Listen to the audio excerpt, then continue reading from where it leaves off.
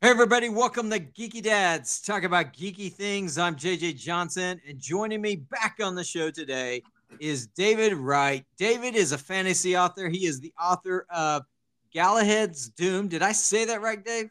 That's right. That's exactly right. All right, now that Yes, is a go ahead. I'm really excited about it. It's a trilogy, and the third book is almost out. I expect it to come out in April. I've been working with the cover artist, and I've seen the cover, and it is amazing. It is a Christian themed fantasy series, very much in the vein of the Lord of the Rings. Anybody, you don't have to you don't have to be a believer. You don't have to be a Christian to enjoy this series. If you just love Lord of the Rings or any fantasy like that, Tolkien was definitely a clear influence on me and on my writing.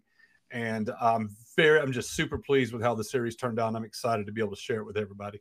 It's on GalahadsDoom.com. Nice, nice. And that is a perfect segue to what we are going to be discussing tonight because we are specifically going to be discussing one of the most challenging books I have ever read, and that is The Silmarillion by obviously Tolkien. So, Yeah. all right, man. So, all right, let's just start off. What um when did you first discover Middle Earth? Let's just start there. Well, let's see. I must have been I know that my first taste of it was the Rankin and Bass animated special of The Hobbit, and I remember the Rankin Bass animated special of The Return of the King when it first aired. So whenever that was, okay, it seems like my conscious memory starts around 1980 when I was in fourth grade.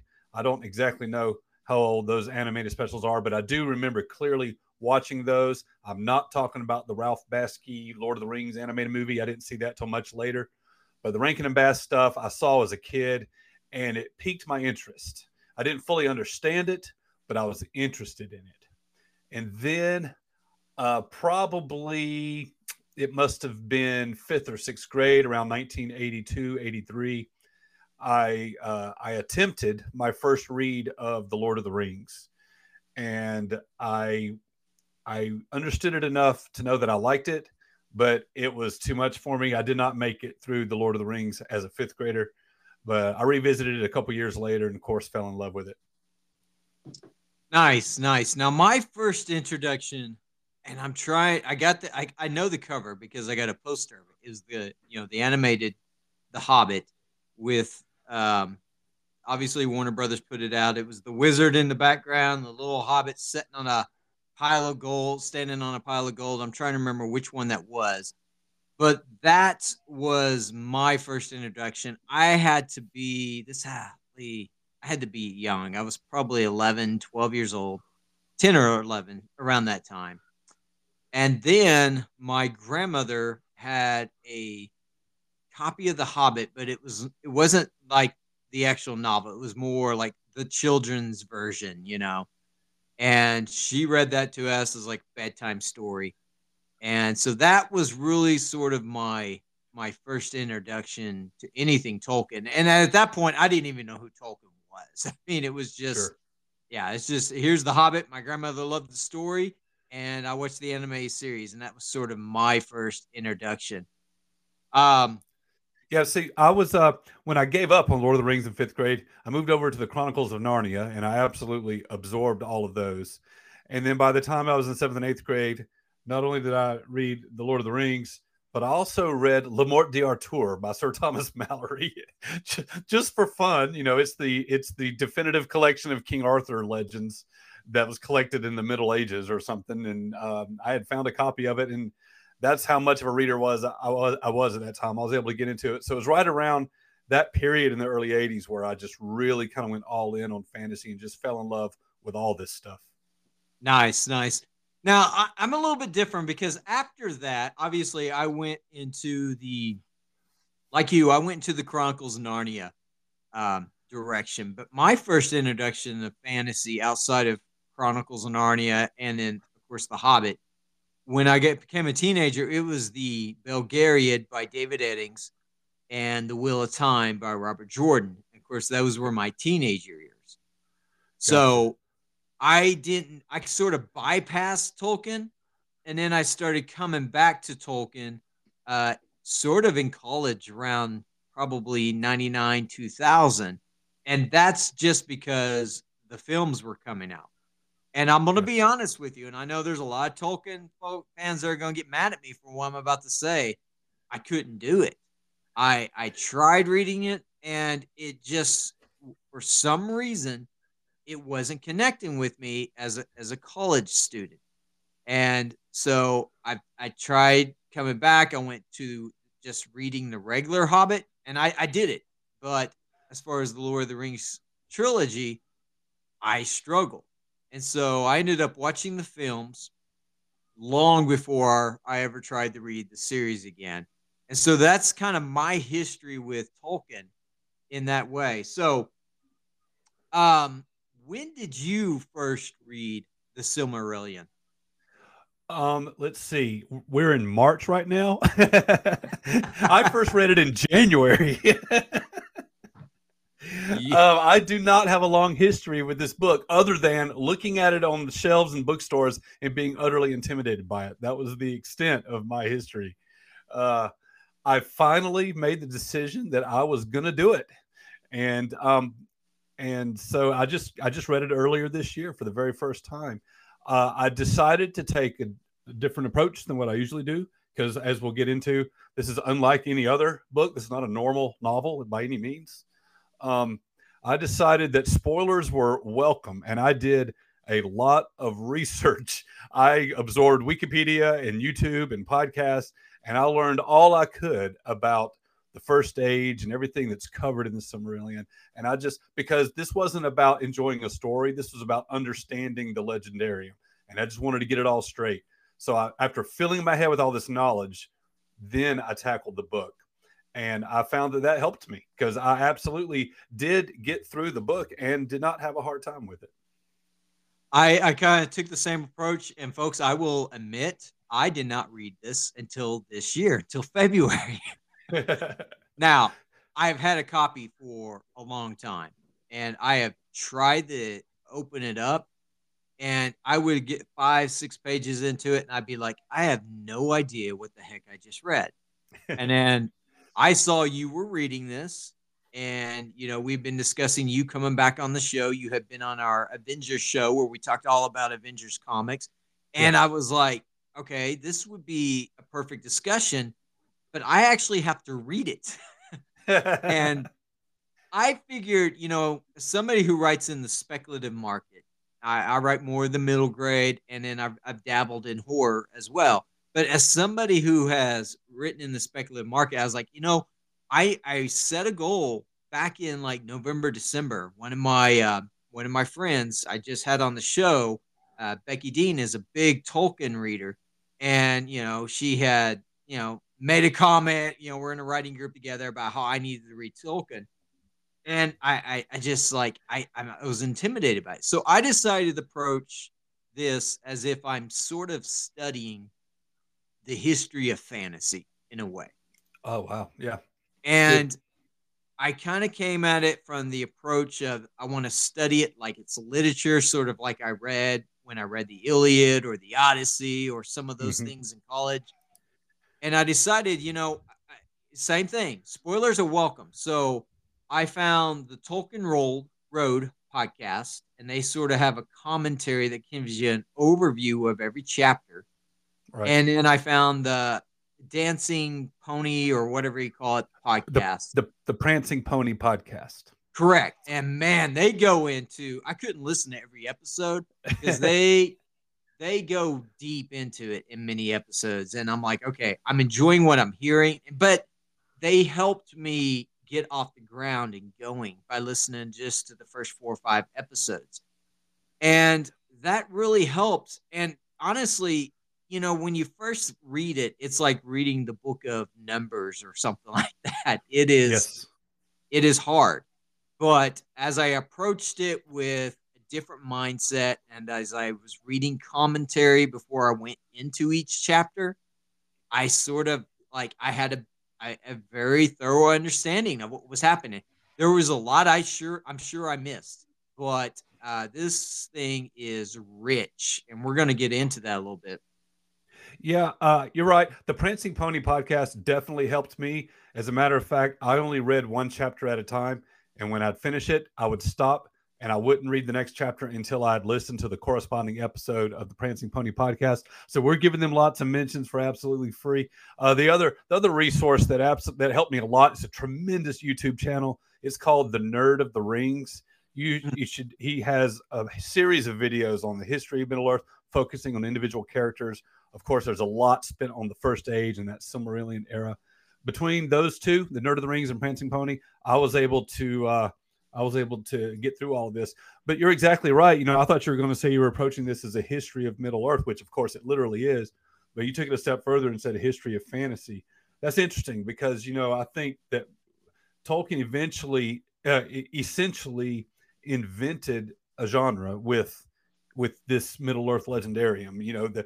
The everybody that's written in fantasy since him has been influenced by him, whether they realize it or not. The whole idea with how he handles dwarves and elves, they were very different before Tolkien, right? It was all very Disney and Brothers Grimm type approaches to elves and dwarves. And he changed all that and invented this high fantasy genre. And I'm fascinated by that. But you're right, as far as this being a very dense book and unlike any other, no one should think of this as a novel. Okay, if someone opens this up thinking they're going to read a novel, they're going to be put off by it. The conceit you should consider is that this is like an in-universe history text. Okay, this is like the school book that Aragorn may have read while growing up in Rivendell. Here is, you say it reads like the book of Numbers. The very first chapter reads like the book of Genesis. It starts with nothing less than the very creation of the universe. And it goes all the way through it. And it reads like a history book. It reads like a history text. And if you just take that approach, if you understand that that's the construct of it, then you're not going to be put off by it.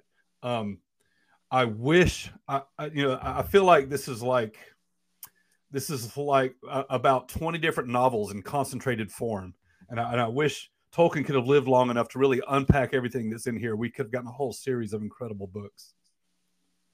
Yeah, absolutely. And one of the things, because I mean, my feelings on the book have changed since reading it. How about you? Definitely. Honestly, it was so easy for me this time. I wondered why I was so intimidated by it for so long. I'm excited by it now. I loved everything that I read. I'm eager to read it again, just because I know there's so much I either missed or I was trying to absorb so much in such a short amount of time that you can't possibly keep it all in your head. This should be read probably in small bits, just to focus on one part at a time, so you can understand everything that's being presented. You can kind of internalize it all. Yeah. So the way this is broken up, folks, is you have sort of two sets of prologues that are happening here. And folks, for you Tolkien purists out there, I will butcher every single one of these names. I guarantee you. But you have is it called the Annulinde? Okay. I can get it. Hold on. The Adalindale. Yes. Now that sort of talks about, that's very short. It sort of talks about the creation and things like that. And then the very next one is the Valaquinte. Yes. And so you have these two separate prologues before you even get into the story. Right. And, at first you would sit there and think, oh, I can just bypass these. No, do not bypass these. These are rich. And they're amazing. Some of the most beautiful writing I've ever read is in there. Yeah. And then you get into the actual what I'm talking about. Silmarillion. Yeah. That runs for about, I'd say, 24 chapters. And then you close out with how do you I'm going to say a Cullabeth. A Cullabeth? Yes, a Cullabeth. And then, of course, the Rings of Power in the Third Age. Now, this isn't necessarily, folks, the Rings of Power that is the TV show. A little different. So that's sort of how it's broken up. You have two prologues, you have 24 chapters of the regular story, and then you break off and you have sort of two epilogues in a way. So that's kind of how this is broken out. Yeah, the Annalindale is the creation of the universe, and the Valaquinta basically is a roster call of all these different uh, Maya, which is an order of being below the one god who is Iluvatar, but above the elves, and of course the elves are just above man. So what's interesting about this is that it's easy, it's tempting, and it's easy to draw analogs between his uh, cosmology and and the Christian faith. You know, when you talk about the one God creating the universe, um, but it's not a one for one. And he famously, you know, rejected any idea of allegory. This is a unique creation of his invention. But what's interesting to me is it's easy to see where he made room for both the one Judeo-Christian monotheistic God and at the same time a a race of beings that were similar to the Greek gods or the pantheons of Greek gods or Norse gods and things like that. And I found that interesting. And then the Quinta Silmarillion is the body of the book, and it's the history of the elves and the history of the Silmarils throughout the First Age. What you call the first prologue there, the Akalabeth, that deals with the Second Age, and that's where you get everything about Numenor. And Yeah. then the Rings of Power, it deals with stuff that was happening during the Lord of the Rings, but also everything in the Third Age. So Hobbit and Lord of the Rings, but some of it's from a different perspective a little bit, you know, than what we read in the novel. And so it kind of fills in some gaps and some background. So this, if any real Lord of the Rings fan, you have to read this book.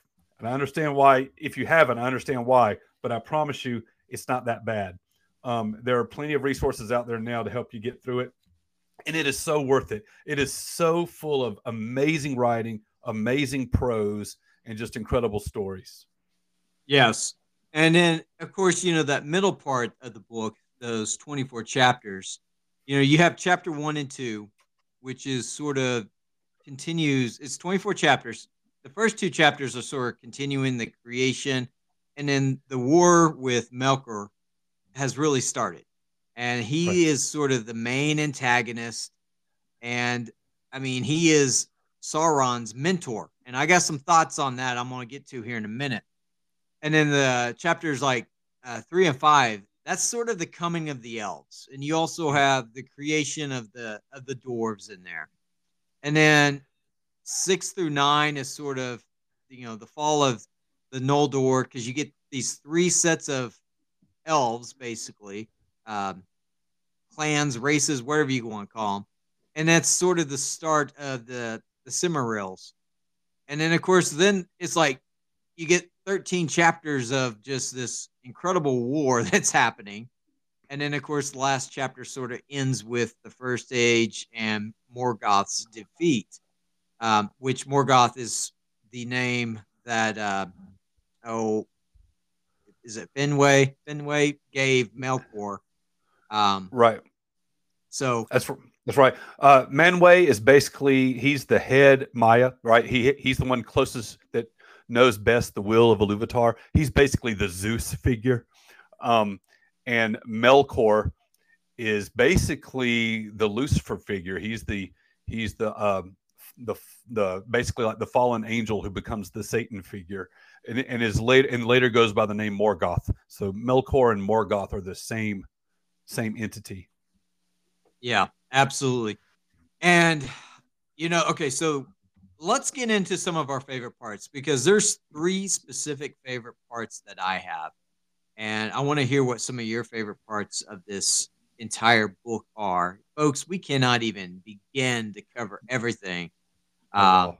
no, so go listen to some of those other podcasts that we mentioned, and you could probably spend about 6 to 9 months in this and still not get everything out that is in this that's packed in this book. So That's true. You asked for my favorite parts. I've got five that immediately jump to mind. That first chapter, the creation of the universe, is just breathtaking. It's awesome. Um, the the story of the creation of the dwarves by the Maya Aule, and how he did that outside of the will of Iluvatar, and how Iluvatar brings him into his presence and talks to him and admonishes him, and how all that is handled, the pride of Aule and the folly of Aule, and what happens to the dwarves as a result of them being created, kind of the unauthorized creation of this intelligent race. Um, how, that exchange between Iluvatar and Aule after that this has been discovered, to me just resonated so strongly. It was just beautiful stuff. Um, and then there now I'll skip to the end to say my fifth one was everything about Numenor. I'm fascinated by the idea of Numenor. The Rings of Power TV show has me more interested in it, and I want to learn more. And the Akelabeth here in this book is a large portion of what we know about Numenor. So I was very interested in all that. But there are two of the largest chapters in the body of the Silmarillion: the Beren and Luthien story, and then the Turin and the Turin Turambar story, which is also, I believe, is known as the Children of Hurin. Both of those stories were just incredible. They blew me away. I had heard the names Beren and Luthien a lot, and you hear them referenced in the Lord of the Rings and in the Lord of the Rings movies, but I didn't know their story. I didn't know what type of characters they were, what happens to them. Oh my goodness, it is incredible. Like, it's an awesome story that needs to be a movie. Yes. And they basically go up against Morgoth, directly, and on a quest for one of the Silmarils, which is one of these. We probably don't even want to get all into it, but it's one of these most prized treasures that it's similar to the Rings of Power in the sense that they basically represent temptation and pride, and they tempt all the characters who come into contact with it. And then the Children of Hurin story, I had no idea. I had seen that they kind of spun that out into a standalone book you can get called The Children of Hurin. It's here in the Silmarillion under the name of, it's called Of Turin Turambar is where you find that story. And I was shocked. I mean, it's an epic story and it's a tragedy, and it's got a shocking twist to it, and it's heartbreaking, but it's excellent writing, it's an excellent story, and I would put that in Beren and Luthien as two of my favorite parts of this book. I was telling a friend as I was reading through it, I said I felt like my life is now divided into pre Beren and Luthien and post Beren and Luthien. That story just was really powerful to me. Yeah. You brought up one of my favorite chapters, and that is chapter 2 on the marriage of Aye and Yavanna. And you talked about him creating the dwarves, and Yeah. that was sort of eye opening, because the comparison and the contrast between him, Aye, and Melkor Yeah. is very evident in this chapter, because Yes. one of the things that he says, I mean, we talk about the pride, and Aye is the, am I saying that right? I First think of all, it's Owlay. Okay, Aye. Owlay. Owlay. Aye. Owl. Aye. L.A. Now you got me saying it wrong. This is the Al Alway. Alway. Alway. Okay, there we go. So Alway and Melkor. So he openly admits that, I mean, there's pride here. Obviously, he is the creation manway, or not manway, but what are they called? All the not, they're The not Maya. God.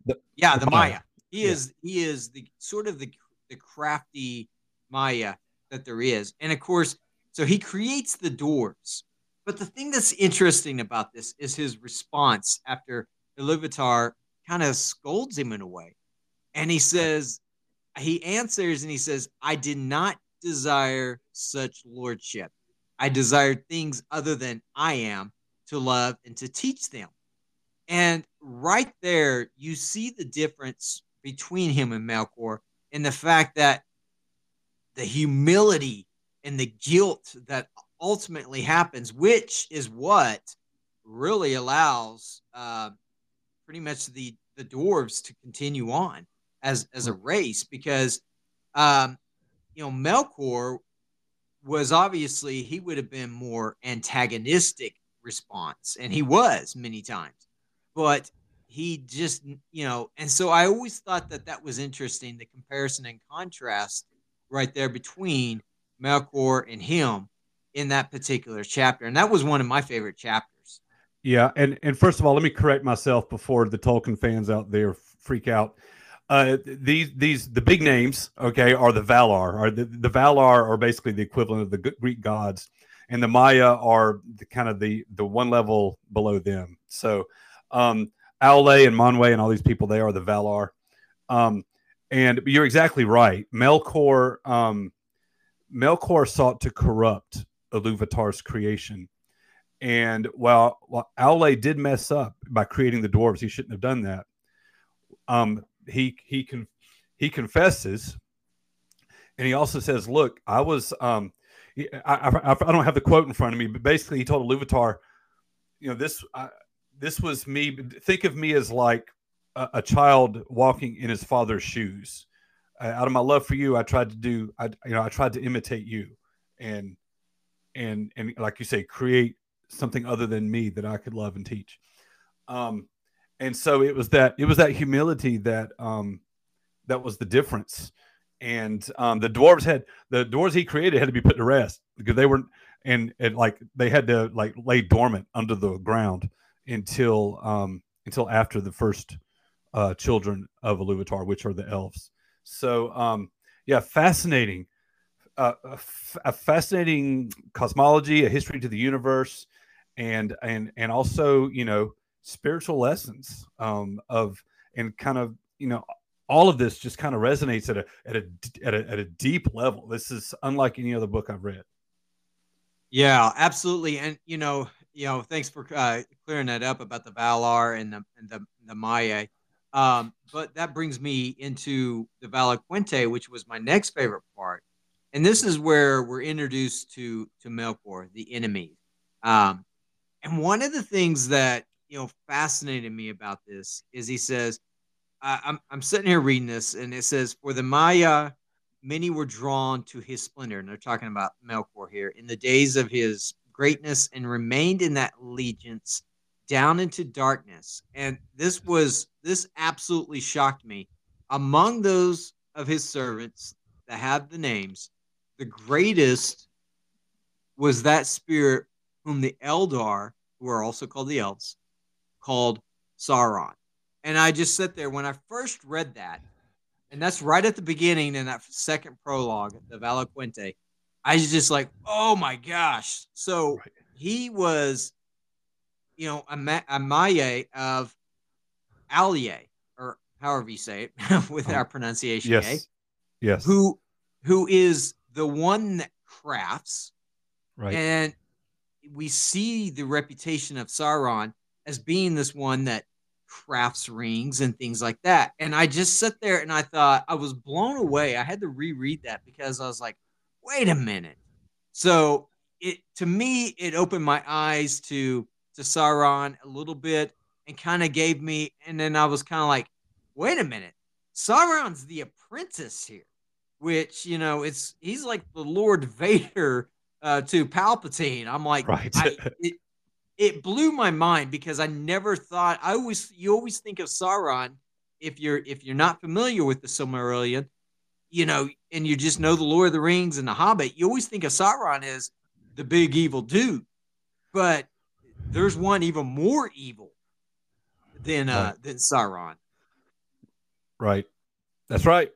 And Aule wasn't the evil one, but he was the craftsman. I think Sauron did start under him, but then and then he was drawn later toward the corruption of Melkor. Exactly. I know. So it's helpful to think of Iluvatar as God, to think of the Valar as like the Greek gods, and then think of the Maya as angels. And, yeah. And the elves are kind of a half step between angels and man. And then dwarves are this side project over here that should never have existed, and the guy was out of line to create them. So they become, and so because they were created in conflict with the Iluvatar's will for elves being the first children, that's why there's often conflict between elves and dwarves throughout their history. So all that kind of stuff is pretty neat. But yeah, Sauron is a Maya level. So we find out that so is Gandalf, and so are the Balrogs. So it gives the wizards of Middle Earth, the Tolkien wizards, are a lot different than like D&D wizards. These aren't just somebody with a high intelligence who can study some spell books. These are another order of being entirely from the cosmos that have come down and are and living on the world. Right, right. And I think we were talking about the different levels, the angel or the elves and man, and then the dwarves, and then we get the creation of the orcs. And I Right. want to read this right here. Um, it says, of all those of the Quinde who came into the hands of Melkor, they were put in prison and by slow arts of cruelty were corrupted and enslaved. And thus did Melkor breed the hideous race of the orcs in envy and mockery of the elves, of whom they were afterwards the bitter foes, because he obviously blamed the elves. And he says, and then later on it says, deep in their dark hearts, the orcs loathed the master whom they served in fear, the maker only of their misery. And I sit there and I thought, okay, this is pure evil right here, just happening.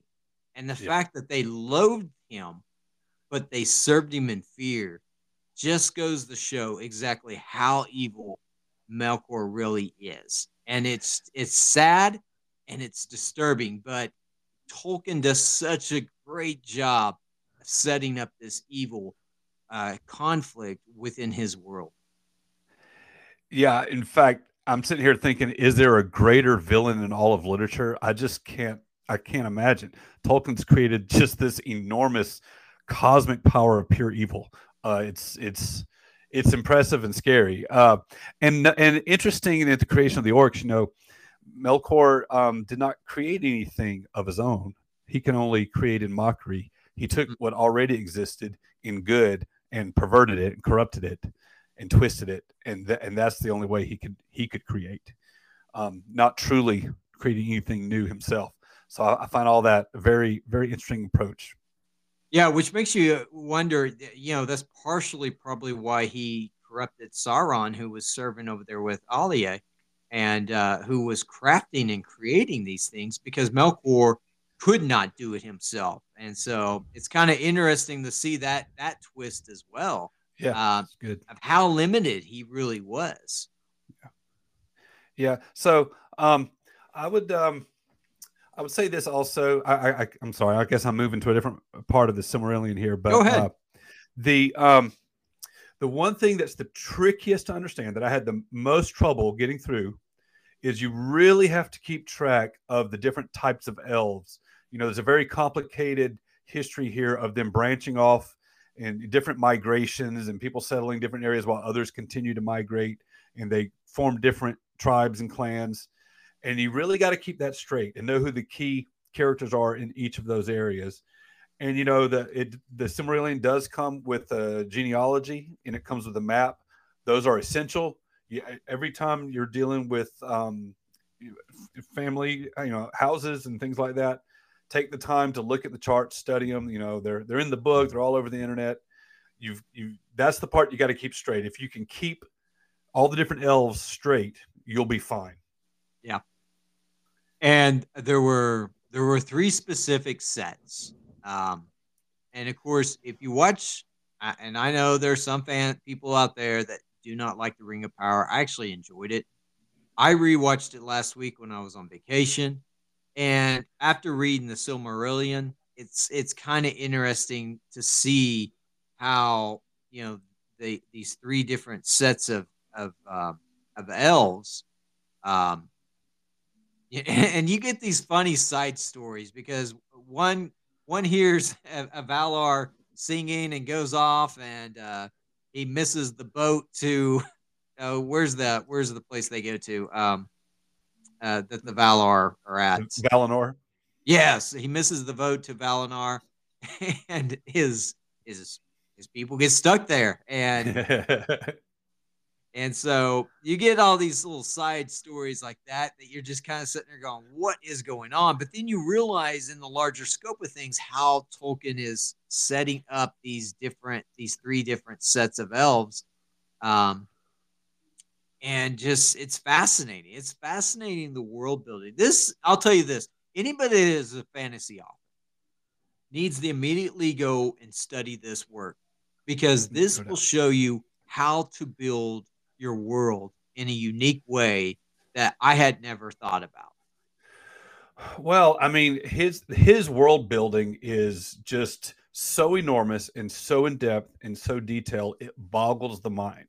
Right? He was a linguist. He wanted the only reason he wrote this legendarium, right? Wrote Silmarillion, The Hobbit, The Lord of the Rings, is that he, as an academic exercise, decided to invent a language, but he knew that language evolved over time, and so he just went about creating a history for this language he had invented.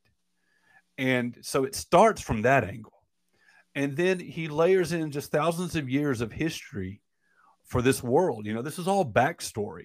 The Silmarillion was written first. It started like in 1917, but it never saw publication in his lifetime. It was all just him working on the world. And so this was a very lived in world with a rich history, a dramatic history that's all just backdrop for The Hobbit and The Lord of the Rings. Um, the amount of world building and the amount of thought and detail he put into world histories is just incredible. I mean, there nobody comes close. Nobody in the fantasy genre comes close. Yeah, I absolutely have to agree with that. And you know, some of the things like the Belrogs, you get an understanding of who they are. And in Lord of the Rings, all I ever remember about the Belrog is the standoff with Gandalf right there at the when House they're of in. Doom. Yeah. Yes, and you know he leaves the Fellowship at that point for a little bit, and then the Belrogs are all through this story, and they continue to show up, and you realize that there's a whole lot more going on here with them. And man, I just we could go on and on because we could go into the Noldor and talk about that. So I mean, there's just they're all So over the much. place. Yeah. So it's so much. I mean, there are wars described in the Silmarillion that have entire armies of Balrogs. Exactly. It's just the scale can boggle the mind sometimes. And the whole thing, the Silmarillion, the history of the universe, the history of these elves, the like I said, the Baron and Luthien and the Children of Hurin, those stories, they all just resonate with myth. They're mythic. They're almost fairy tale-ish. You just I don't know how else to describe it. It just is it's just different. It's a different reading experience than anything I've ever read before. And like I said, this sense that that that you're uncovering some kind of artifact that describes a deep and ancient history that we've never seen before, that we only see hinted at in Lord of the Rings. It's just an impressive amount of world buildings. I don't know how else to say it. Yeah.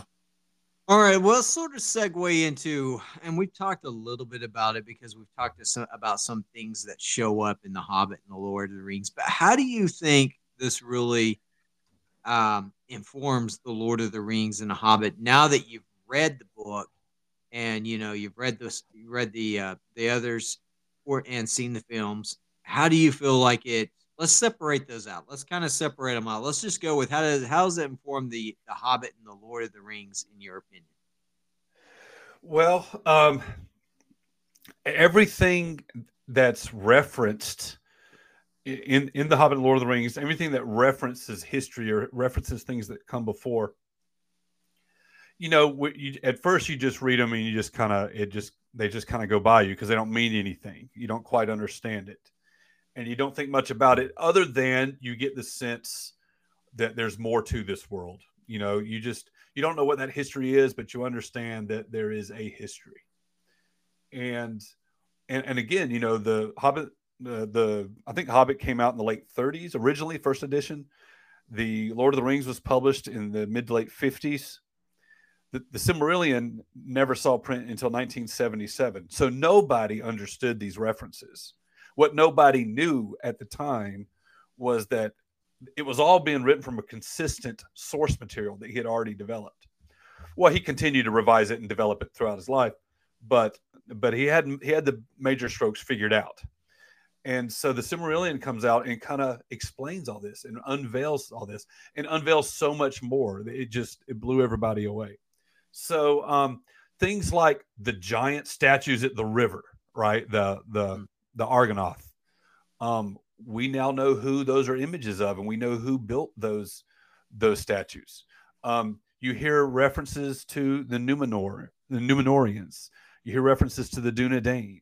All this comes from the Silmarillion. Everything about that we saw in the prologue of Fellowship of the Ring, with the last alliance of elves and man, and Isildur defeating Sauron and taking the ring for himself, and the blade of Narsil being shattered. All that is in the Silmarillion. In the Calibeth, that chapter that deals with the Second Age. Yeah.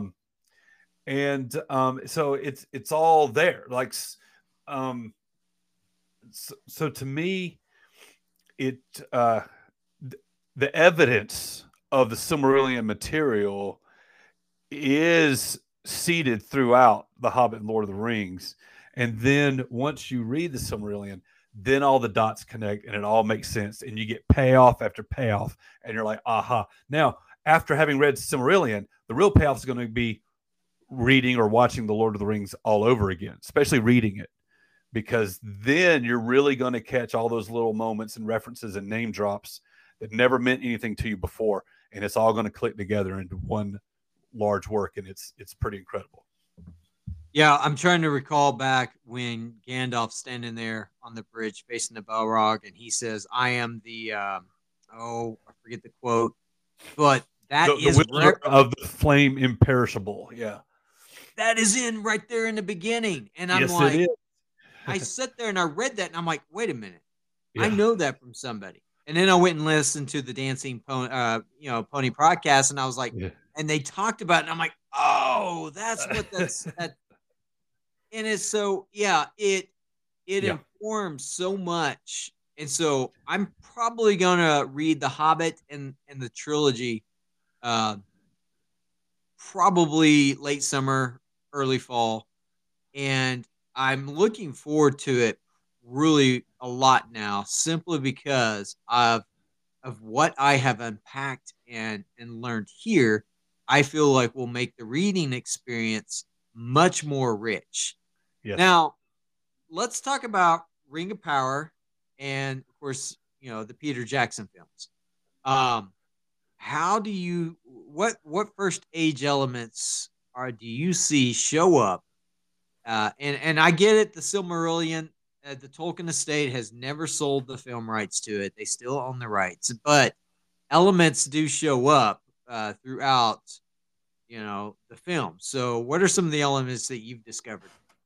Well, I do know that I would say most of the elements from the Silmarillion that we see in the films are Second Age, still from the Silmarillion, but from the Second Age, because all the stuff with Numenor and everything like that.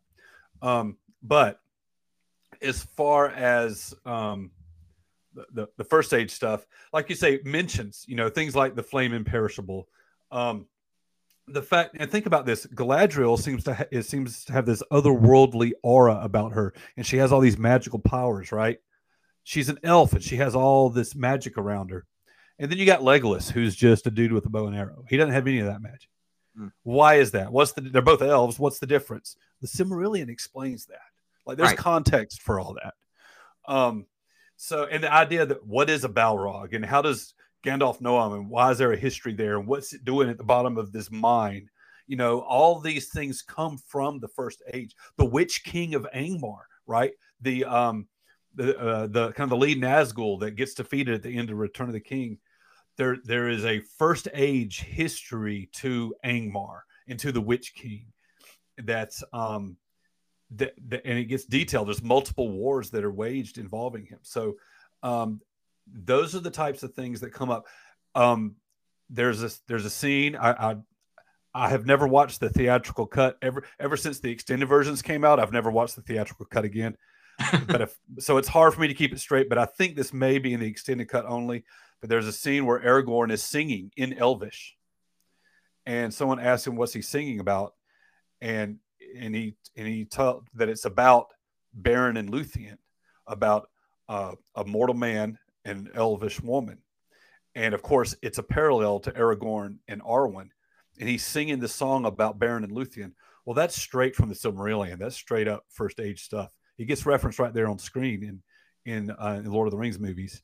So, you watch that, it doesn't mean anything to you, but you get the idea that it's hinting at a bigger history. Well, that history has been fully realized. It's been sitting here waiting for you to open it up and read it in the Silmarillion. And Beren and Luthien story in particular is just incredible. Yeah, I will admit the first time I watched the Ring of Power, and folks, you got to understand, my Tolkien knowledge was very limited. Other than just what's out there.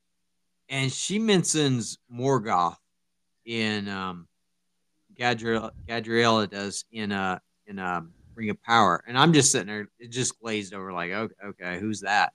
It just never put two and two together, and then I'm sitting here reading the Silmarillion. I'm like, wait a minute, that's who that is, and it's that's the new name that he was given, because his real name is Melkor, and he was given this name by this vengeful elf Finwë, and it's just like, so, and then you're introduced to her brothers, and Yes. you're introduced to her, and okay, now remind me, was she one of the ones that saw the trees?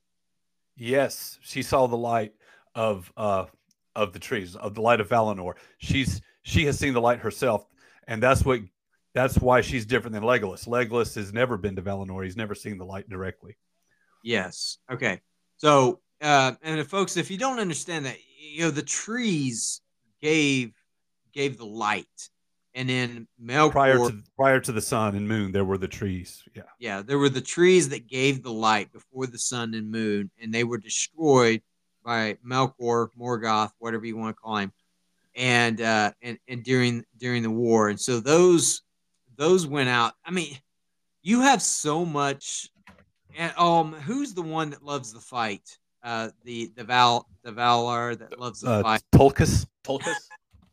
I love Tulkas. I just don't think we get enough of him. So. Oh, I know. He reminded me of like Thor or Hercules from Marvel Comics.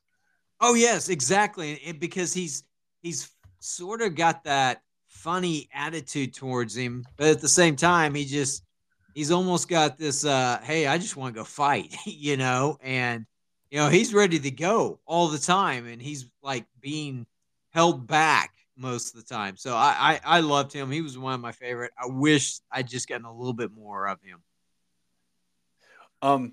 Yeah. What's interesting is that initially Middle Earth was flat. The world was flat. And Valinor, which is kind of like Olympus, this is where the Valar lived, was a physical place. It was a continent on this flat Earth. And it was possible to physically go there, just get in your ship and go. And it was at some point, I'm blanking right now, and Tolkien fans are going to hate me. It was either at the end of the First Age or the end of the Second Age. I think it was the end of the First Age that the world transformed, and Valinor separated. It became more like an Asgard or an Olympus that was, you couldn't get there unless, through any normal physical means. It was separated from the world, and then the flat world became round, and the whole idea was that everything This is all in ancient history of our own world. Yeah. Which explains when in the Ring of Power, when they are selling before she jumps off the ship and kind of going into that, it's sort of had that Asgard-esque type feel to it. Right. Like this is how you have to cross over. So Right. And at that point, it was still physically present in the world. You know, by the time of the Lord of the Rings, like you see the hobbits getting on the ship and sailing away, that at that point it exists like in a basically like in a different dimension. You can only elves and those that they grant the special privilege to are able to take the magical pathway that will get them to Valinor because it no longer exists on the planet. yeah, okay. So that makes sense. That makes sense. Okay, all right. Well, I think we could probably spend about 10 episodes on this, and I'm sure that there are a lot of big Tolkien fans that are going to say, "What about this? What about this?" Listen, folks, you guys something to say, you can uh, comment on Instagram, the Facebook, uh, open the discussion up. We don't care. We know we're missing a lot, and we're not experts. There's so many epic stories packed into this. The last 20 or 30 pages of the of chapter 24 there, the end of the body of the book, just those last 20 or 30 pages could probably be, you know, a dozen epic movies. There's multiple wars of massive scale. Everything. I mean, there's so much here. This is, like I said, this is like a concentrated form of just about a dozen different epics. Yeah. And folks, for those of you that have not read this, listen, don't get intimidated. Take like a month and just don't read anything else. Just do a chapter a day and you'll get through it. Listen to some podcasts, watch a few YouTube videos, read a few commentaries, and you'll begin to see it open up in a completely different way. I'm definitely going to reread it, just not right away. But I totally agree. I definitely will reread it sometime, probably in another year or so. I'll pull it off the shelf because there's other Tolkien I want to get to. I mean, and I'm going to be interested in your reaction to reading The Lord of the Rings again now that you'll understand all the first age references. Yeah. I'm kind of excited about reading it, and I kind of want to go back and watch the rewatch the extended edition. You know, and watch those. I've watched them all. I have HBO Max, and I've watched them all, and they're all available on there. So I'm thinking about going back, and I'll go back and rewatch The Hobbit as well. Even though I have some conflicting opinions about the Hobbit trilogy, but you know, I'm the same way. I think it was more of a money grab at that point than it was storytelling, but that's just my opinion. So. Yeah, it's you know, I guess I'm grateful they exist. I do have them. I watch them occasionally, but they are problematic. Whereas the Lord of the Rings trilogy, I absolutely adore. Yeah, same. So. All right, well, folks, go check out David's books. We'll have links to his books in the show notes on both Amazon and his website. Dave, man, I appreciate you coming back on, dude. Well, thank you very much. I had a blast. I appreciate you letting me talk about it.